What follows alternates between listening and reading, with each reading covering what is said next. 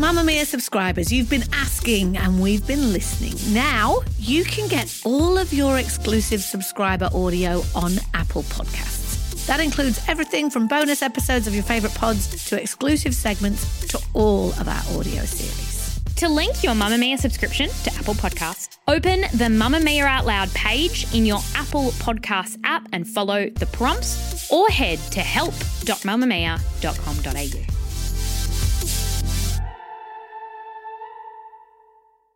You're listening to a Mamamia podcast. If you want to make Out Loud part of your routine 5 days a week, we release segments on Tuesdays and Thursdays just for M+ subscribers. To get full access, head to mamamia.com.au/M+. That's MPLUS, or follow the link in the episode description. Did you want to say something about your outfit today? Not that I'm accusing you of anything. So the thing with having a teenage daughter is that you always want their approval. It's like a weird power dynamic that shifts. Yeah, because they're very stingy with it. Yeah. And so this morning I said to her, because I was wearing something I thought she liked, like I'm wearing kind of baggy, loose jeans, not unlike the kids do, but then I'm wearing like fluoro Converse and a sequin T-shirt. And I said, do you like my outfit? And she goes, it's an outfit. Oh! That sounds like me. I laughed. I'm like, yes, it is an outfit. That is correct. It is an outfit. I keep trying though. One day. Oh my God. Did I tell you about how Billy asked me if you could do anything about wrinkles on your face? And I said, yeah, people can do all kinds of things about wrinkles on their face. And Billy said to me, so why don't you do any of them? I was really offended. Yeah. And then he didn't understand why I was offended because he was just making an observation. Correct. And I came to it with all my Baggage. And I was like, you should never say that to a person, Billy. And he was just looking at me like, whoa. Poor Billy, don't speak the truth, Billy. Billy, has no one taught you yet? Mummy spent $600 this month on trying to get rid of the wrinkles, Billy. This is why you can't go to a private school. Yeah, exactly. Come and look at the serums, Bill. Come and look at the serums. That's your future in that cabinet. Welcome to Mamamia Out Loud. It's what women are talking about. I'm Holly Wainwright. I'm Mia Friedman. And I'm Jessie Stevens. And on the show today, are you a giver, a taker, or a matcher? And how your pubes can save the planet. Yes, you heard that right. How your pubes can save the planet. Assuming you have some. Assuming you do. Not everyone does anymore. It's very true, and we'll be getting to that because can you still help if you're a bit patchy? But first, I was born in Chernihiv, Ukraine in 1983. I came to America in 1991. I've always considered myself an American, a proud American. I love everything that this country has done for myself and my family. But today, I have never been more proud to be a Ukrainian. And I've never been more proud to be married to a Ukrainian. you might have seen an image of a video call between the president of the Ukraine, Volodymyr Zelensky, and two very famous Hollywood types, Mila Kunis and Ashton Kutcher. The picture of the besieged world leader who is literally fighting for his life and the lives of his 44 million countrymen right this minute as Russia have invaded his country. It looks like this image is on a Zoom call with the celebrities zooming in from their living room. As long as the celebrities aren't singing. They do not appear to be singing. And that's why at first it's a bit jarring, this imagery, because you're thinking, why is Zelensky, who is one of the most high-profile men in the world at the moment, and he has a lot going on, to put it mildly, talking to Ashton and Mila? One of my friends' posts sent to me and said, this is war in 2022. And it is a very modern image because they are on this video call. But Mila and Ashton have raised more than $35 million for Ukraine via their GoFundMe. And that includes $3 million of their own money, which they started the GoFundMe with, saying that they would match donations to the tune of $3 million. And Zelensky was, in essence, thanking them on this call for their support in a very deliberate and visible way, which is what we'll talk about. He said, Ashton and Mila were among the first to respond to our grief. They have already raised $35 million and are sending it to Flexport and Airbnb to help refugees. Grateful for their support, impressed by their determination. They inspire the world. Now, Mila Kunis is Ukrainian. She came to the US when she was a little girl from Ukraine, and her parents are Ukrainian. And this is an example, I think, of very famous people using their power for absolute good. Is it something to be absolutely celebrated, or should privileged celebrities kind of stay off the call sheets of world leaders? I think it's wonderful. I mean, they seem to be the Celeste Barber of the bushfires. There's something about, firstly, the reach and the trust that celebrities have.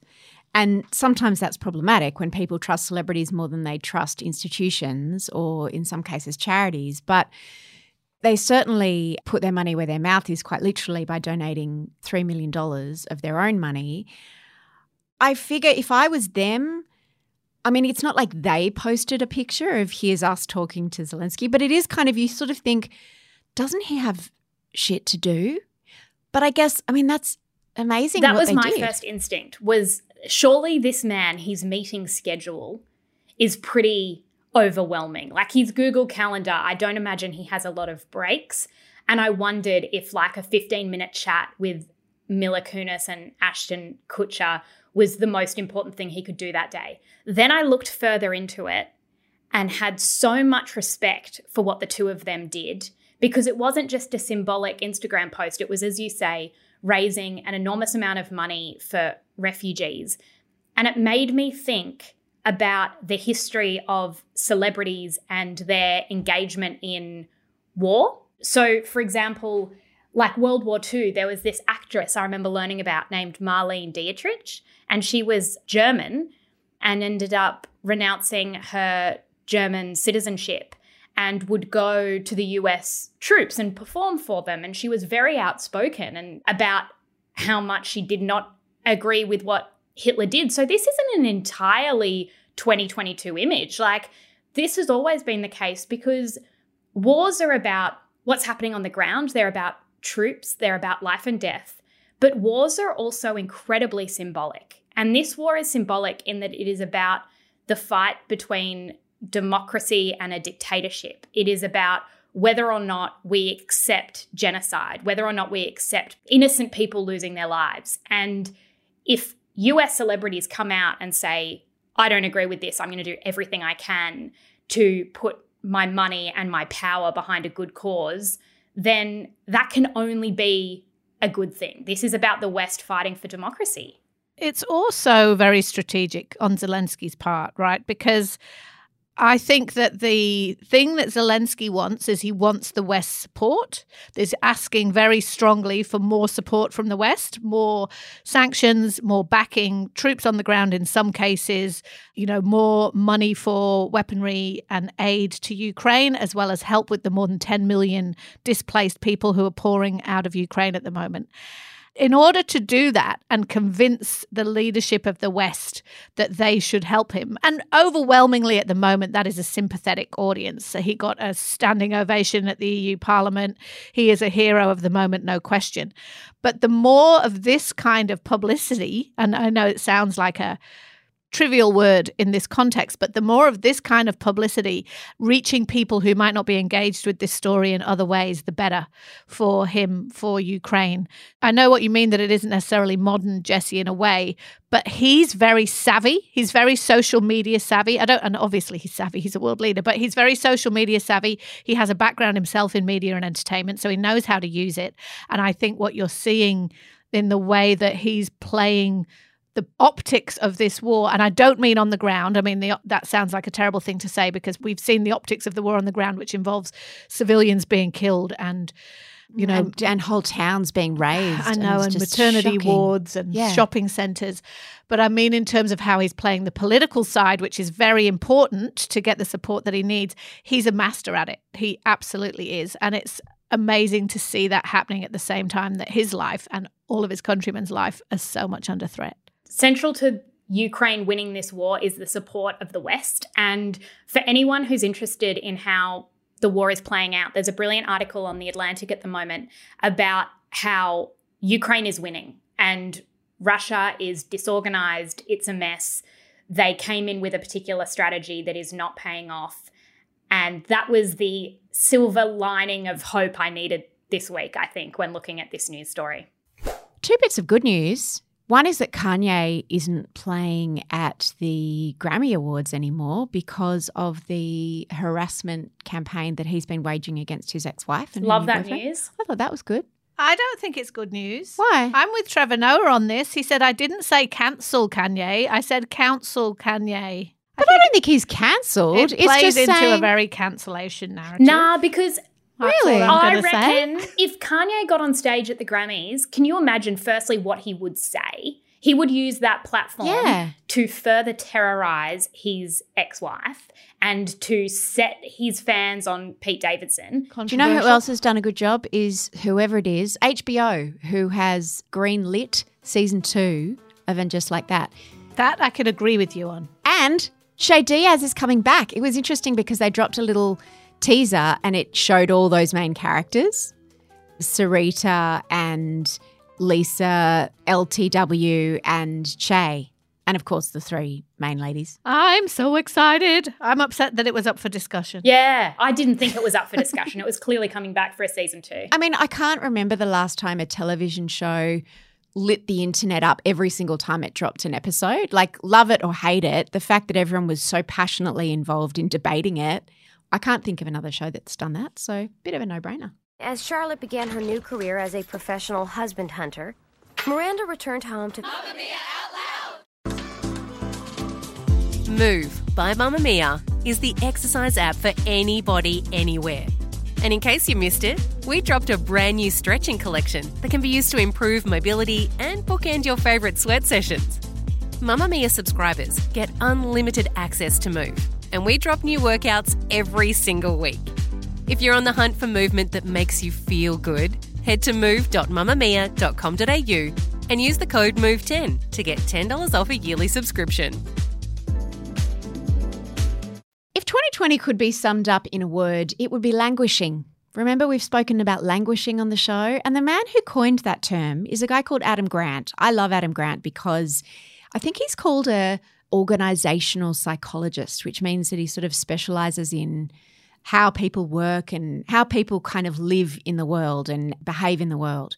He was the co-author with Sheryl Sandberg of her brilliant book that she wrote after her husband died called Option B. Fun fact, I think she wanted to call it Plan B, but she couldn't because in America, Plan B is the name of the morning after pill. That's a different thing. So it's a different thing. different thing. Anyway, Adam Grant, I interviewed him this week and he was the one that coined the term languishing. He wrote an op-ed about it. It was the one that we were discussing about how that's the vibe of everybody, 2 years into a pandemic. And on No Filter in our conversation, he gave us 3 new buzzwords and they are giver, taker, and matcher. Here's how Adam described them. So these are fundamental styles of social interaction that we find in every culture around the world. A giver is somebody who's constantly asking, what could I do for you? A taker is the opposite. It's all about, what could you do for me? And a matcher is the instinct that most people have when they don't want to be too selfish or too generous. Let's say you meet a new colleague, for example. You'd say, well, I'll do something for you if you do something for me. Mm-hmm. And there are different values that underlie these 3 styles of interaction, right? So givers are guided usually by generosity and compassion, takers by personal ambition, and matchers by a sense of fairness and reciprocity. In news that surprises absolutely no one, givers are mostly women, but not all women are givers. So, Jessie, what do you reckon you are? And what do you reckon I am, more importantly? Good question. I think I've heard Adam Grant say that most people are matchers because we have an innate sense of justice and fairness. I am absolutely a matcher. I'd love to say I'm a giver. I'm not. I'm a matcher. I don't keep a tally, but if I have done something for someone else, then I probably wouldn't hesitate to ask them a favour back. That seems fair to me.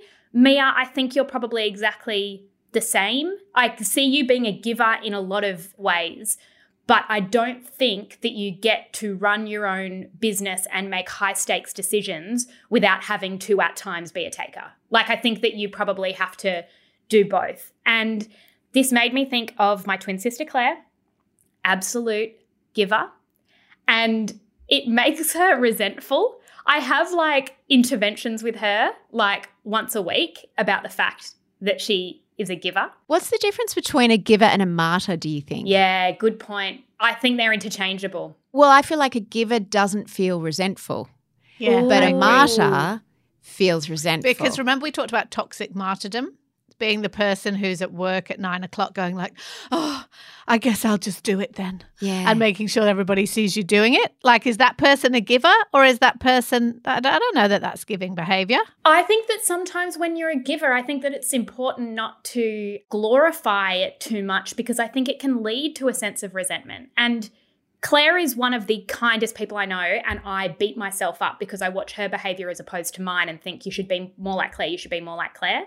But she really struggles to take in situations when she should. I think that givers probably have to take a page out of the taker's book every now and then in order to get ahead. I think givers get a lot of their self-worth from giving, and they probably don't feel worthy enough to take, or some givers, I think, give in a manipulative way. But what I think is interesting and what Adam told me is that interestingly, givers, when you look at it in a work context, givers are the most successful at work and also the least successful. Yeah, I found that so fascinating. they're overrepresented at both ends of the spectrum because in some ways being very giving can help you succeed, but also it can, if you put everybody's needs above your own, it can help you fail. I think he also said that about takers. I think he said that givers and takers are overrepresented at both ends of the spectrum because if you're in a hard-nosed sales role, being a taker is a great thing, but you'll be called out by the matches. Exactly, That's what he said and it will end up at the bottom. I don't know if I'm getting old and grumpy, but I am increasingly rejecting there are only X amount of types of people kind of discussions because I think I've been all of these things at different times. Right. So what I am intrinsically, I don't know. I would leave it to you lot to decide. But I think that when you're a parent, for example, you're giving constantly of small children and it doesn't necessarily come naturally to you or make you happy, but you're just endlessly doing it. And then you get to work and you can feel like you're giving endlessly there too. And you end up just with enormous giving overwhelm. But I would argue if you're not a giver in your role as a parent, then you're not a very good parent. Well, or I you think parenting teaches you, like it actually forces you. I don't necessarily agree. What should you be taking as a think you parent? should be matching, not with a baby. but I've given you so much of my time. What have you done for me, newborn? What have you done for me? A healthy relationship, even a parental one over the course of a life. You haven't asked me about my day. Should You haven't go made me a both cup of tea. ways. I say to my kids all the time, like, you don't get to treat us like doormats. I mean, you do, and you often do, and here we are being doormats. But that's not the healthiest way to do this. There should be some reciprocity in that situation in an ideal way. So I don't know. I reckon there have been times in my life when I've been overly giving. But again, I probably wouldn't be where I am if I didn't take sometimes too. So I think it swings and roundabouts sometimes, Adam. I'm sorry. A few years ago, I met a taker who I could not believe the things she asked of me. She was in a similar industry and I was so shook. I couldn't stop telling everyone about what this person would ask, how little they would give me, and just the audacity of the requests. And I watched it. She got really ahead. Did you give her the things that she asked for? So I did for the first 3 times. And I went, oh, that's a big ask, but okay, because I'll give her the benefit of the doubt. But I have this really keen sense of justice, of just like, that's not fair. And it got to a request. I remember receiving this request that was enormous. Like my best friends wouldn't ask me for this request, and it was putting my professional integrity on the line. And I received it and just went, oh, I don't know how to say no to this. And I sort of had to ignore it because I didn't know what to do. But it reminded me that there are people that's how they climb. That's how they climb the ladder. And it really worked for her. It was kind of shocking to see. If you're a taker, does it mean that you're uncomfortable with asking for help? Because I think I'm a taker in my relationship, which don't tell him that, except already he knows because he's been married to me for 20 years. Interesting. And I'm not proud of that because I think I am a taker in that relationship and he's a giver. That's interesting. But in other aspects of my life, I'm much more comfortable giving than I am taking because I think I must be a matcher because I feel like I don't want to owe people. I'd prefer to be owed and never collect on that debt than to owe people. To be in anybody else's debt. Yeah. You could be different in different roles in your life. Yeah, I for think sure. so. And I'll add to that being in a situation, the conversations I've had with Out Louders over the last few weeks in terms of people who are chronically ill, have hurt themselves, struggle with mental illness, being put into the position of taker is one of the most transitionally shocking situations that I reckon women struggle with probably more than men, where suddenly you're put in a position like I am at the moment where all I can do is take, and it's extremely uncomfortable. You don't know how to give back. And emotionally, if you're in a dark place, you stop having the ability to give back. Like I think that sometimes whether it comes to empathy or whatever, you become very bad at giving a shit about anyone else. Your well is dry. You've got nothing your well left. is dry. Yeah. So I think that's the other thing about takers is that often it can be a symptom of someone who is in a really, really bad place and doesn't have the energy to care about anyone else. And hopefully that is a temporary situation. Jessie, will you make me dinner or a cake? Absolutely not. We want to hear what you are, Out Louders. Are you a giver, a taker, or a matcher? Do you think it changes depending on different areas of your life? And also, how do you spot one? That's the other thing. Yes. Like classic taker behaviour.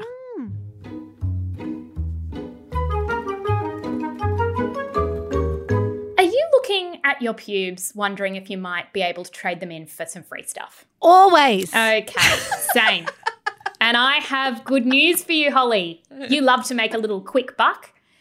There's a brand called EOS, which stands for Evolution of Smooth. And recently they had a campaign where if you sent in a pouch full of your pubes, then they send you free shaving cream. What do they want to do with my pubes, Jessie? I feel like I'm suspicious they're sort takers. of in the wrong order. Shouldn't they send me the shaving cream first, or would then I have too much shaving cream in my pubes? What are they going to do with my pubes? And they are questions. We will be taking questions at the end. Okay, if you could sorry, just be Jessie, a little bit patient. Sorry. Holly, they want to plant a pube park, obviously. Oh, of course It's they do. A new garden. And grow more pubes. Yes. For the people who've had all theirs lasered off. Exactly. It's a new garden where the soil is nourished with pubes because repurposed hair waste can solve a number of environmental problems.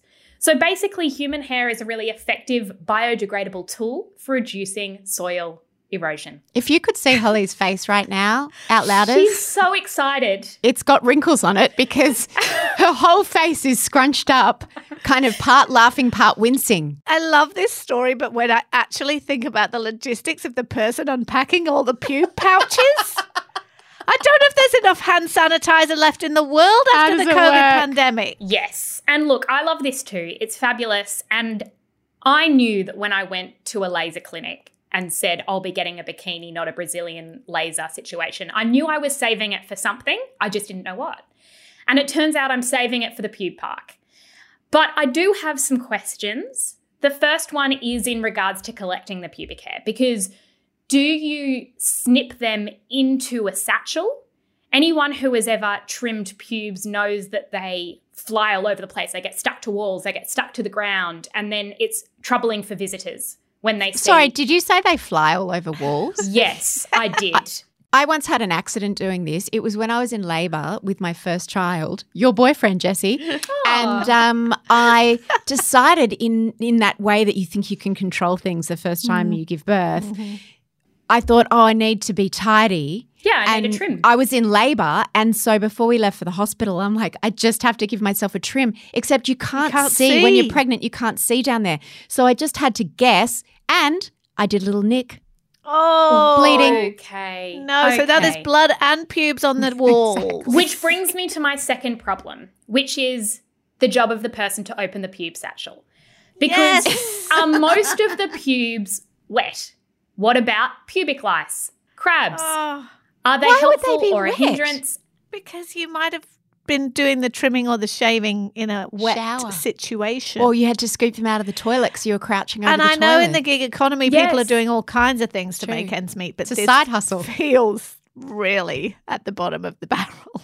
Like, how many pubes do you need as well? Because as previously discussed, a few women, they got some patchy pubes. And so do we need to go in with friends? Should we send an Out Loud a satchel, which is full of all our pubes, just so that there's enough for the pube park? I have trust issues. I've watched enough true crime documentaries to know they could be planting my pubes at crime scenes and trying Oh to my frame God, I me. didn't think about that. That's a great point. DNA, little pouches of DNA being sent over to save the world. One of my questions, Jessie, and you might know this because you are an environmental goddess amongst us, you are the environmental goddess. Is it true that pubic hair is amazing, like super growing material for planting stuff in the pube park? It's true, but pubic hair isn't any better than the hair on your head. So I feel as though this is a little bit of like the shock value, I think, is why it's caught people's attention. But apparently things like pet hair, which I fill my vacuum with Every day. daily, is really good for absorbing oil spills in the ocean. Oh. So, like, there's all these random uses. So much better to go and so put your much pubes about- in the ocean, right? Yes. Yes. what I'll do with mine. So we can sprinkle them. We can Yeah. just bring our satchels to the ocean, to Bondi Beach, do a little pube sprinkle. Build a pube on a- raft. Because A pube I like raft. that. Is it made of pubes, like woven? Yes, woven pubes into a raft and just like then paddle out to sea and soak up the oil. Do you guys remember, though, and this is another issue I've got to put on the table, when Emma Watson talked about using pube oil? Oh, yeah. Do you remember I this? don't. Yes. So this was a few years ago. I think about it often. She said that she uses a pube oil to, like, slick down her pube Like hair. on beards, like there's beard oil. Yes. Yes. But then I thought, well, Emma Watson, miss, you know, I'm great for the world and the planet. I just don't know if pube oil is great for the pube park. I think that maybe you've got to put the pube oil down. Look, I also think that, you know, to state the bloody obvious, sending away, because you have to send away for the pouch. They then post the pouch to you. You then put your pubes in it. You then send it back to them. And when they receive it, they then send back to you a free sample of shaving cream, which I assume is in some kind of packaging that's probably not biodegradable. So, flaw in the system. Let's state an obvious fact. This is a publicity stunt. Hey, Brent would be so proud of that pun. The solution is that you make on your balcony your own pube park. And I think that's something we could all try. Exactly. Do our bit for the planet, Out Louders. I have a recommendation. It is Amy Schumer's new show called Life and Beth. I've been looking at this. Is it worth my time? This It looks really, really really good. is. I know. Yeah. So I was reading an interview with her recently to promote this show, and she talked about how she got really, really famous a few years ago. Remember when Amy Schumer was everywhere? Everyone loved her. She did her stand-up specials. Then she did her movie. Then people got really sick of her. She sort of became a bit of an activist. People didn't like that. And I even found myself thinking, oh, Amy Schumer, I'm a bit tired of her shtick. Like I felt like I was a bit tired of her and I didn't even know why. And she was saying how she went from playing sort of 15,000 seat stadiums to 5,000 seats. And she said that was a really interesting way to measure her dwindling popularity and the sort of the backlash. She was never cancelled, but it was more just like people Yeah. got tired of her. I mean, we do that with female famous people a Yeah. little bit more than male when we're like, Love, love, love, you're love, love, everywhere. hate. Oh, who do you think you Yeah. are? Moving on. So she's written and stars in this show called Life and Beth about a woman who goes back to her hometown, and it's just smart and funny and lovely. She breaks up with her fiance, meets this guy. It's quite autobiographical in some ways in that the guy she meets appears to be on the autism spectrum and her husband In real is on the life. autism spectrum. It's just really well written. It's beautiful. Like it looks like a Hallmark movie. So it kind of looks like a rom-com sort of a movie, but it's actually got great writing. It's a side of her that you haven't seen before in that she's not over the top. She's quite kind of understated. She plays it small. I just really loved it. They did that thing where they dropped, I'm losing track of all the shows I'm watching because now everyone's dropping like 3 episodes. Yeah. So you get really hooked and then they drop one every week, but I always forget where they are and what I'm watching. So anyway, they've dropped, I think, 3 or 4 episodes. Life and Beth. It's on Disney+. Before we go, on yesterday's subscriber segment for any Mamamia subscriber, we had, Mia and I, Jessie wasn't part of this because A, she was laid up, but B, she would probably rather stick pins in her eyes and be part of this conversation.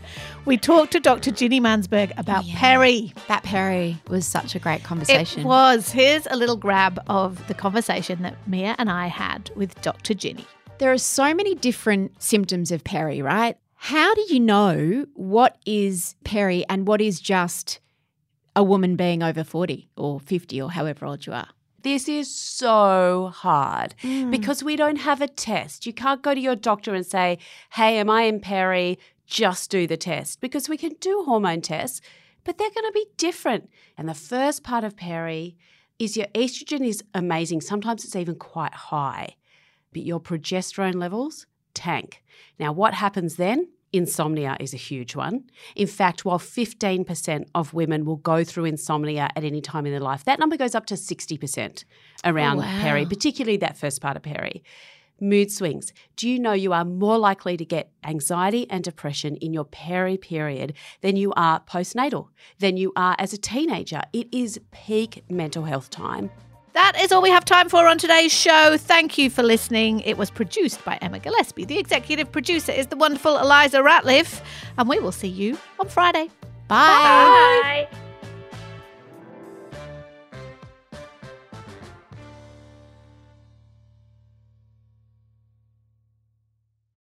Mamamia acknowledges the traditional owners of the land we have recorded this podcast on, the Gadigal people of the Eora Nation.